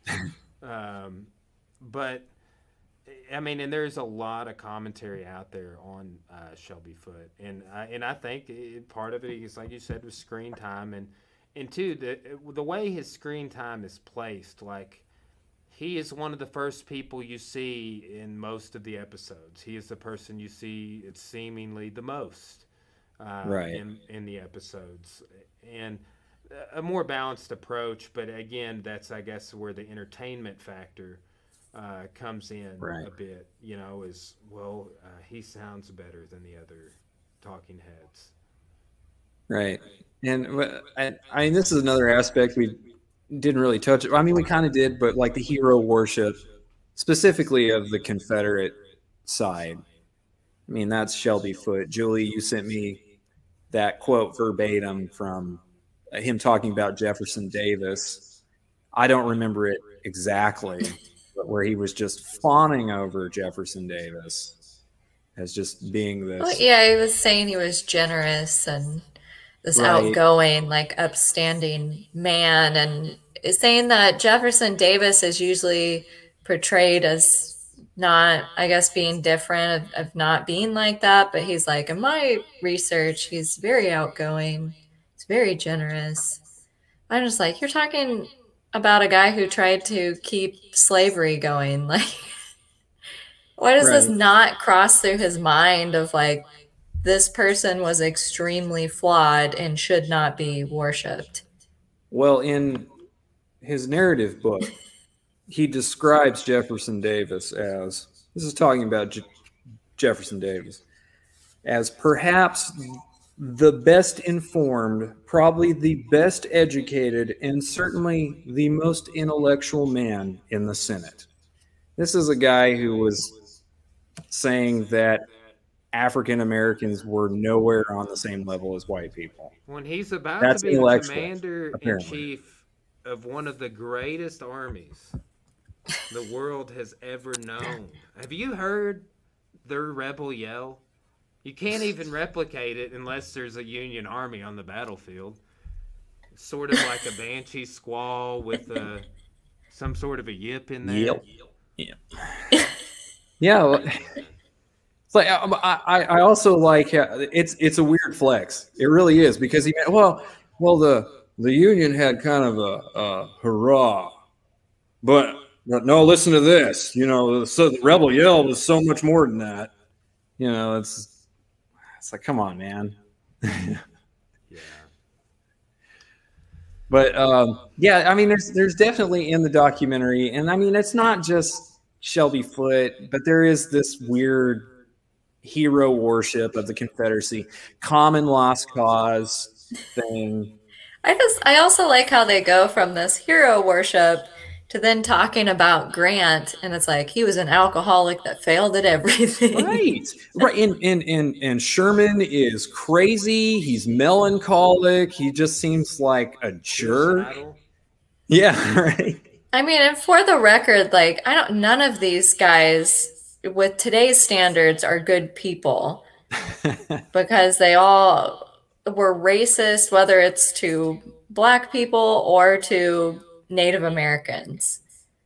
So I don't really think any of them should be worshipped. And yet this documentary, like, it's all the Confederate soldiers who are treated as legends or gods and generals. You know, I would say, like, it really surprises me how much time is spent on Nathan Bedford Forrest. Like, I don't talk about that guy at all during the Civil War portion of my class. I mention him in Arkansas history when I get into Reconstruction in the Klan. Like, I don't go into any of his exploits. I don't recall ever really reading in any of my textbooks, or like it's not in my notes. Like, there's a reason I don't go into him. It's like I have all my notes from every class I ever took, and nobody else goes over him either. But what about the Fort Pillow massacre? Yeah, well, yeah. I mean, I have notes on, but I don't go. Yeah, okay, yeah, I do make mention of him there. Yeah. I'm just like, if you're gonna talk about something like, it's just like a passing remark. I don't even know if I go into the commanders there. Usually, I don't gloss. Like, I talk about Lee and Jackson a little bit, Grant and Sherman, but I really don't go into people. I go more into the political figures and abolitionists. It just depends on what point of the narrative we're talking about on this earlier stuff. But like, I just really surprised. Like, all the way through Gettysburg, you have Jeb Stuart, you got old Pete Longstreet. Who else? Stonewall. Yeah, old Blue Light. Old Blue Light. Because his eyes lit up in battle. Yeah. And the names that they called Robert E. Lee, and then like Shelby Foote at some point in the series is just like referred to him as that, like one of the least common nicknames for Robert E. Lee, and I was like he talks about these people like they're his kin, you know. That's part of the charm. like he knew them. Yeah, that's part of the charm, though. But yeah, I mean, going back to like the hero worship thing, there is almost this weird quasi-religious thing to how they hold these people up, especially in the Lost Cause thing. And that's why I'm gonna read this book, because it's great.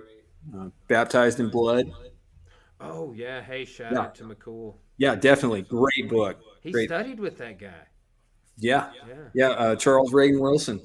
Great book, published in 1980.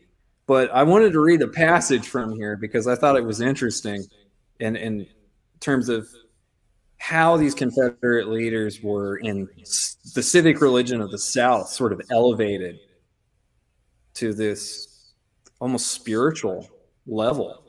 But this involves like the images, Confederate imagery, specifically of the generals, but about Robert E. Lee's picture. And it says, Lee's birthday, January 19th, became a holiday throughout the South, and ceremonies honoring his birth frequently occurred in the schools. Lee's picture on the wall was the center, the altar for the event.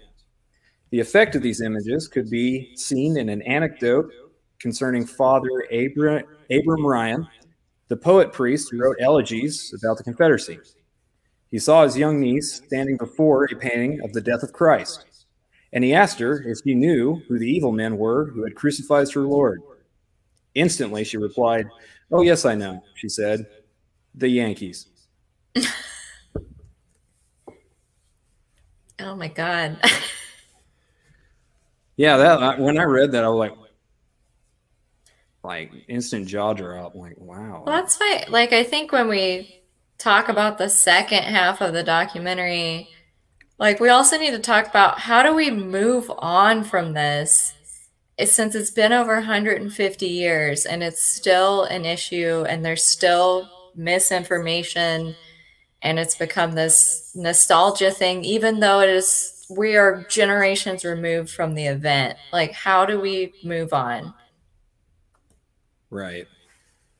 Yeah, no, that's it.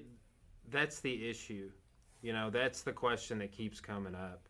Is I've kind of like stared that question in the face over the last couple of years multiple times, on not just dealing with the Civil War, but you know, social issues in our country, racial tensions, you know, systemic issues with racism. And I mean, we've seen a lot of that recently, but it's like we're just seeing,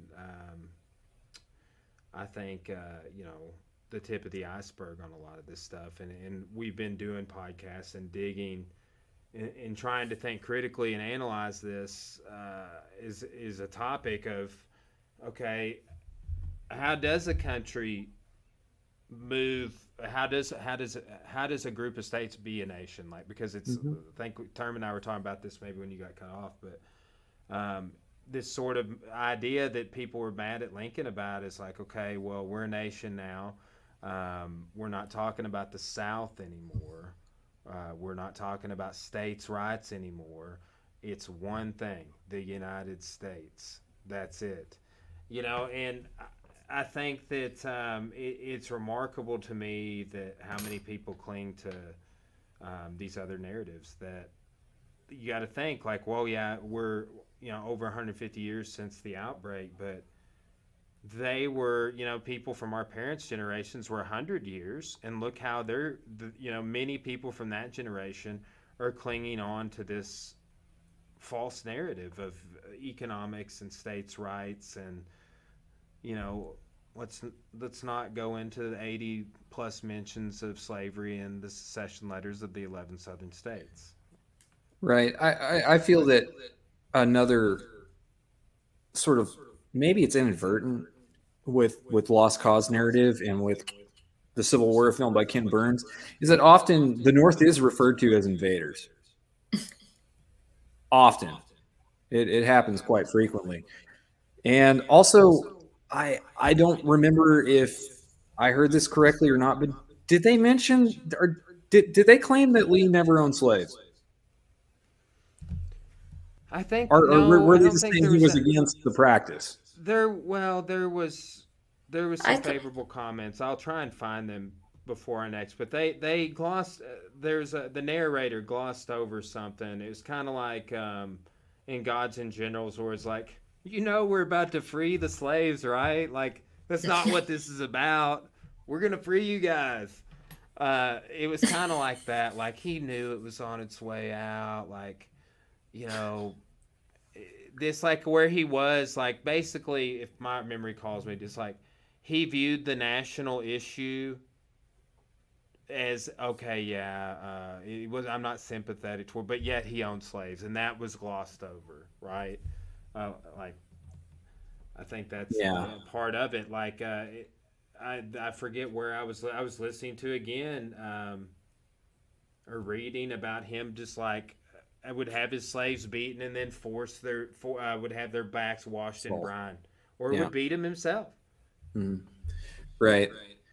But so technically, Confederate leadership, they're all good Christians.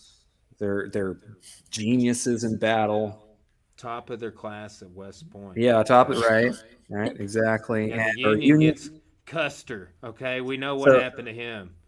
So then our Union leaders. So Grant is just a loser and a drunkard, and Sherman is apparently mentally unstable and just a real curmudgeon type guy, and Lincoln is surrounded by ineptness, and that's why he can't get anything done. Oh, don't. Right? McClellan, he's really a Southern yeah. sympathizer who's trying to take, Yeah. and Napoleon also Napoleon, and he's just trying to win the presidency in '64. Right. That's true. That the letters, the McClellan letters in there are pretty funny, actually. Like, it seemed like a real friendly guy. Yeah. Well, toward Lincoln. And what was the deal with the jab they put in with Lincoln? With he courted Mary Todd, whose father owned slaves. Yeah. You know? Did anybody else catch that? Like saying that also they were doing it too. You know, which I mean is true. But I just felt like in a way it was just to try to absolve or exonerate. Well, hey, these other people here are owning slaves, but they're great generals and great Christians. I think in trying to like present a very balanced view of the Civil War, like Ken Burns just went too far, so the balance tipped into lost cause nonsense and all like, and I get it. Like, I don't think we should worship the North. I don't think we should look at their generals or Lincoln as being this like infallible person. But at the same time, like, at least like be balanced with the other side. Like, the South was wrong. They're racist ideas, and this should be the focus for them and not the weird Shelby Foote fun story time. Uncle Shelby. Dude, there's this one story, and I think it's in the first episode, but he's like somebody's like telling Stonewall Jackson some terrible news, and he's just like eating a peach, you know. And then it like zooms, like there's several scenes where it like Shelby Foote tells a story, and it like zooms in on his face, and he's like. It gets smiles, really close. Like, did you guys hear what I just said? That was so great. Like, just like he's like, yeah. Well, it's like the story he tells about the Confederate picket or whatever with the owl. Like, what does that add to anything? It's me, sir, John Albert, a friend of yours. You know. And I'm like, I don't know what this adds to anything really, but it's there, you know. And I like how on the Blu-ray of the Civil War, filmed by Ken Burns, it has the complete interviews.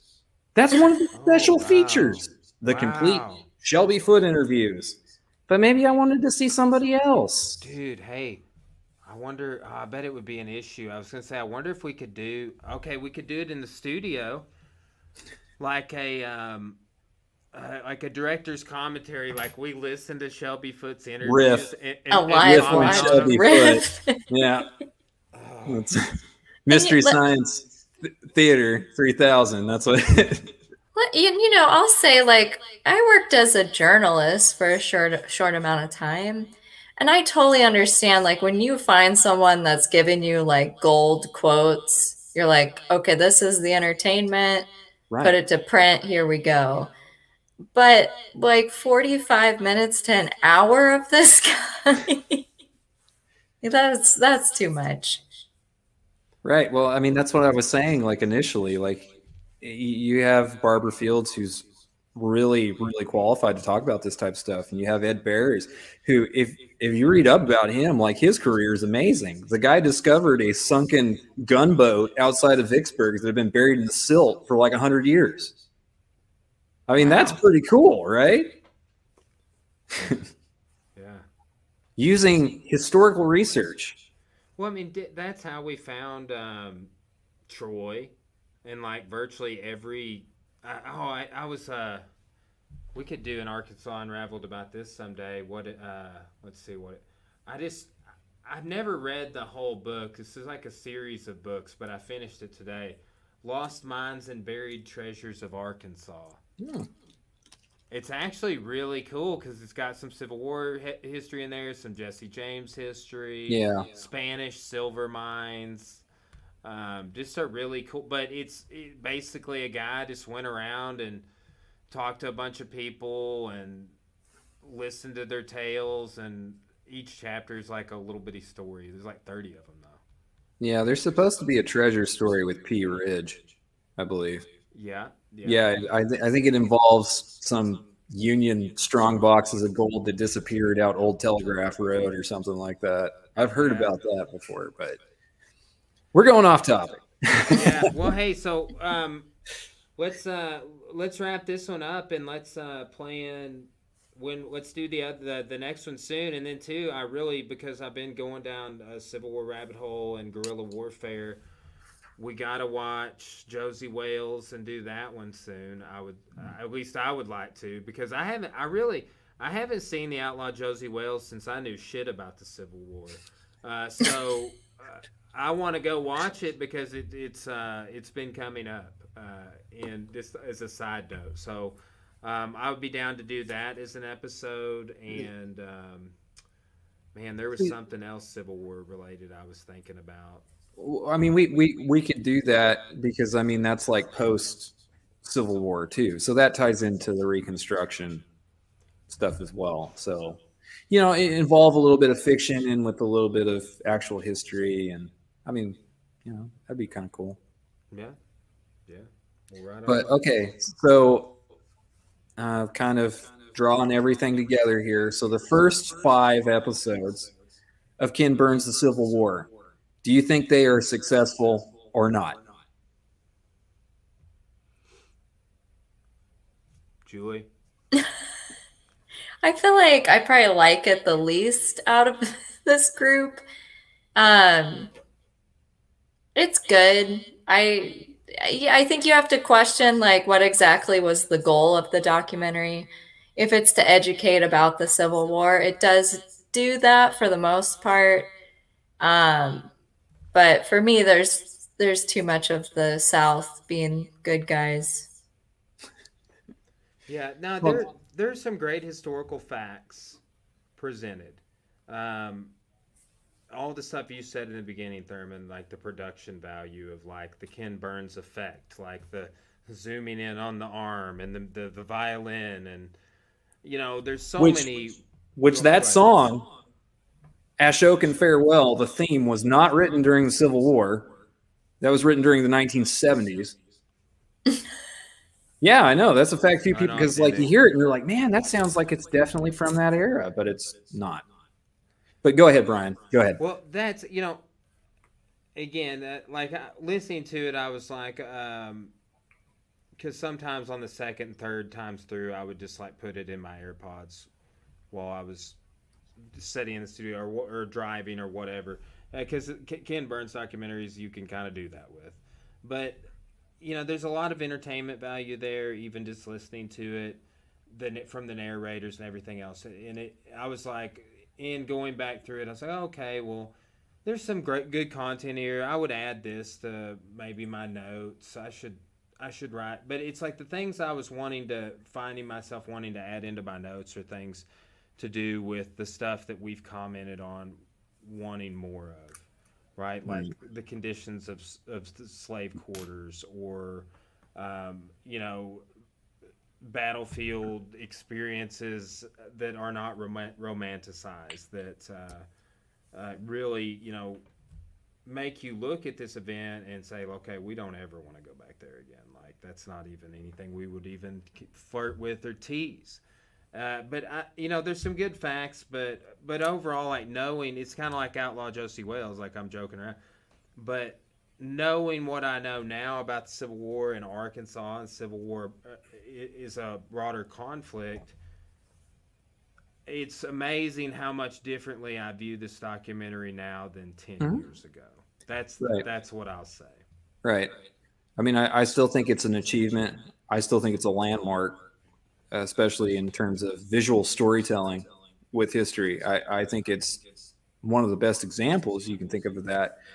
Also, I guess what to note is previous to Ken Burns' Civil War, PBS produced the documentary Eyes on the Prize, which is fantastic. That is a fantastic documentary. Pretty cheap on Amazon right now, actually. Right.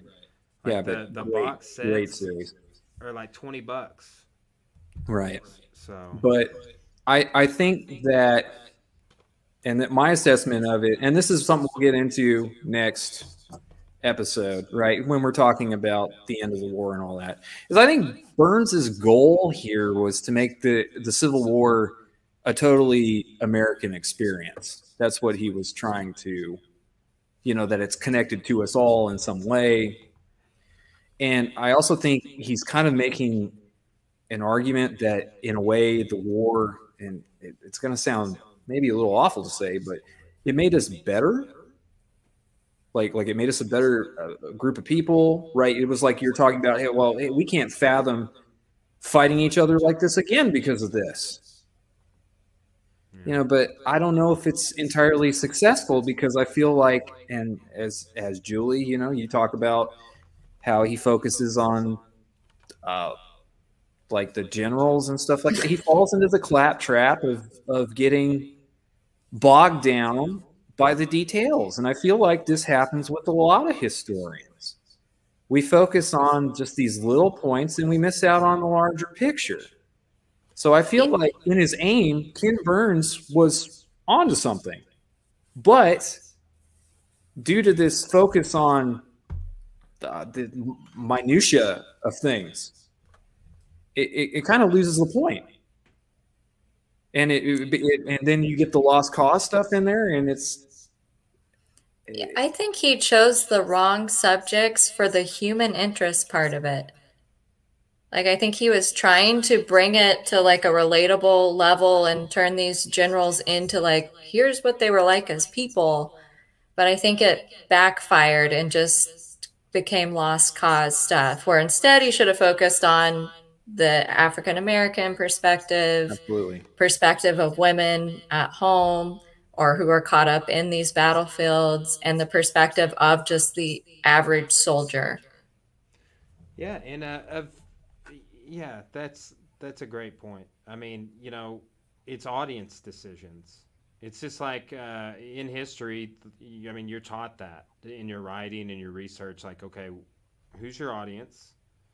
What do they know? What are you trying to tell them? Mm-hmm. What do you not need to tell them because they know this? And I think that is definitely a factor here, is audience. Right. Well, hey, so you guys ever seen this one? We could do one on this one in the future. I happen to have the digital. No, I have not. I've not seen that as well. It's actually really good. That you can see on the bottom the Tecumseh's Vision and Trail of Tears. I actually show in my Arkansas history class. But this is, and two, so there's one called Arkansas's First People. This is a larger series, like all of the states did, like got like grant money or something. But there's one over the Paiutes in Utah, and there's a whole bunch of these We Shall Remain documentaries. But these are like the core. It goes all the way through Wounded Knee, but it's like, that's a topic. It's like Native Americans and the treatment, and like all they really talk about is do they even mention No, I don't think they mention Arkansas at all. I'm conflating that with I don't think they made any mention of Native Americans, and I could be wrong. But there's an awesome history there. So, yeah. Well, I think I'm open next Friday. If you guys want to try and do another Friday episode, but I'll shoot you guys a message and we'll go ahead and wrap it up. Yeah. Well, right. This was fun. Are you going to sign off like Shelby Foote? Yeah. Anybody got a anecdote they want to tell about? I'm trying to think of how about an anecdote about Albert Sidney Johnson? How about that? No, I don't even know. It's because the hero worship. Because I mean, Albert Sidney Johnson died at Shiloh, but they talk about him like, oh, he was the best commander.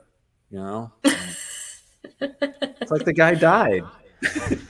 No, I mean that was your impression is so good. Rallying his troops for one final charge. Yeah, because Shelby Foote describes it, right? And he's like, yeah, he came out with his bits of his clothes nicked off, his boot flapping or something like that, right? Isn't that what he says? The blood started pouring out of his boot. Oh, man. Oh, we got a new comment. Okay, one of the things are stories written from a first-person perspective, the human elephant elements, diaries. Yeah, there are some great diaries. I've been reading through some diaries from Arkansans. Yeah, that is a great point. And I think that's you see some of that in Ken Burns, but again, it's like some of these diary entries I'm running across about like this commentary on animals and stuff. I really feel, it's the anecdotes you choose to pull in that tell the story, and right. Imagine digging through diaries as a source and trying to work that into a narrative. It would be. I mean, think about sorting through common soldier diaries and trying to pull out themes like, okay, this tells us. I mean, it takes 100 years. I was telling somebody yesterday, it takes 100 years to excavate cities in ancient Egypt. Yeah. Like, we won't even know about this recent find in southern Egypt in our lifetime. Yeah. And I think that this is the same thing we encounter when we piece together trying to understand something like this monumental of a conflict like the Civil War. Right. And I think great comment, I have to say. And I think that in a way, it's like you were saying, Brian, and Julie, definitely you've been saying this, but is that Ken Burns' The Civil War, it's frustrating in the fact that you feel like it gets so close to wanting to tell these other stories, these other perspectives, but then it just dives right into our traditional. And I understand there's limited time, even though this is 11 hours. So it's like a lot of time. Yeah. But like, that's, this is part of like a larger problem with documentaries and things like that, where they focus on bigger events and minority voices get lost in this when they provide a totally different and very valuable perspective. Yeah, absolutely. One thing that I'm going to do in the next episode, and I mean over the next week, is I'm going to rewatch Ken Burns' the Vietnam War.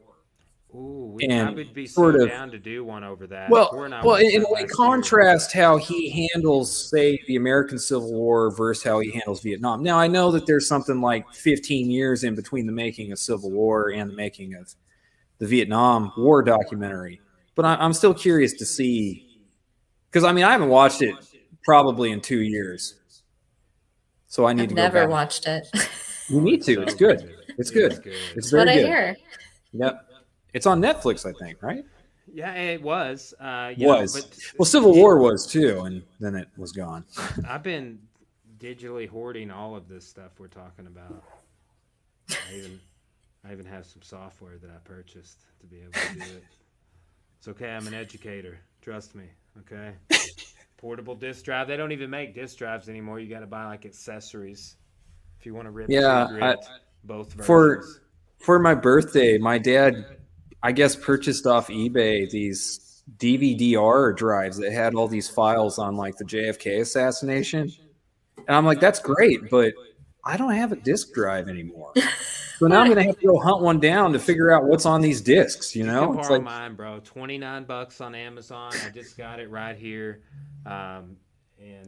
Because my disk drive in my only Mac that had one stopped working. Yeah. And like DeBlack got me a copy of Lakeport Lives On from Arkansas State University. Oh yeah. Like, and I couldn't even rip it, and I was just like, oh. Yeah, I mean, yeah, no, it's like, hey, yeah, great gift, great stuff, but it's like, wow, I can't even look at this right now.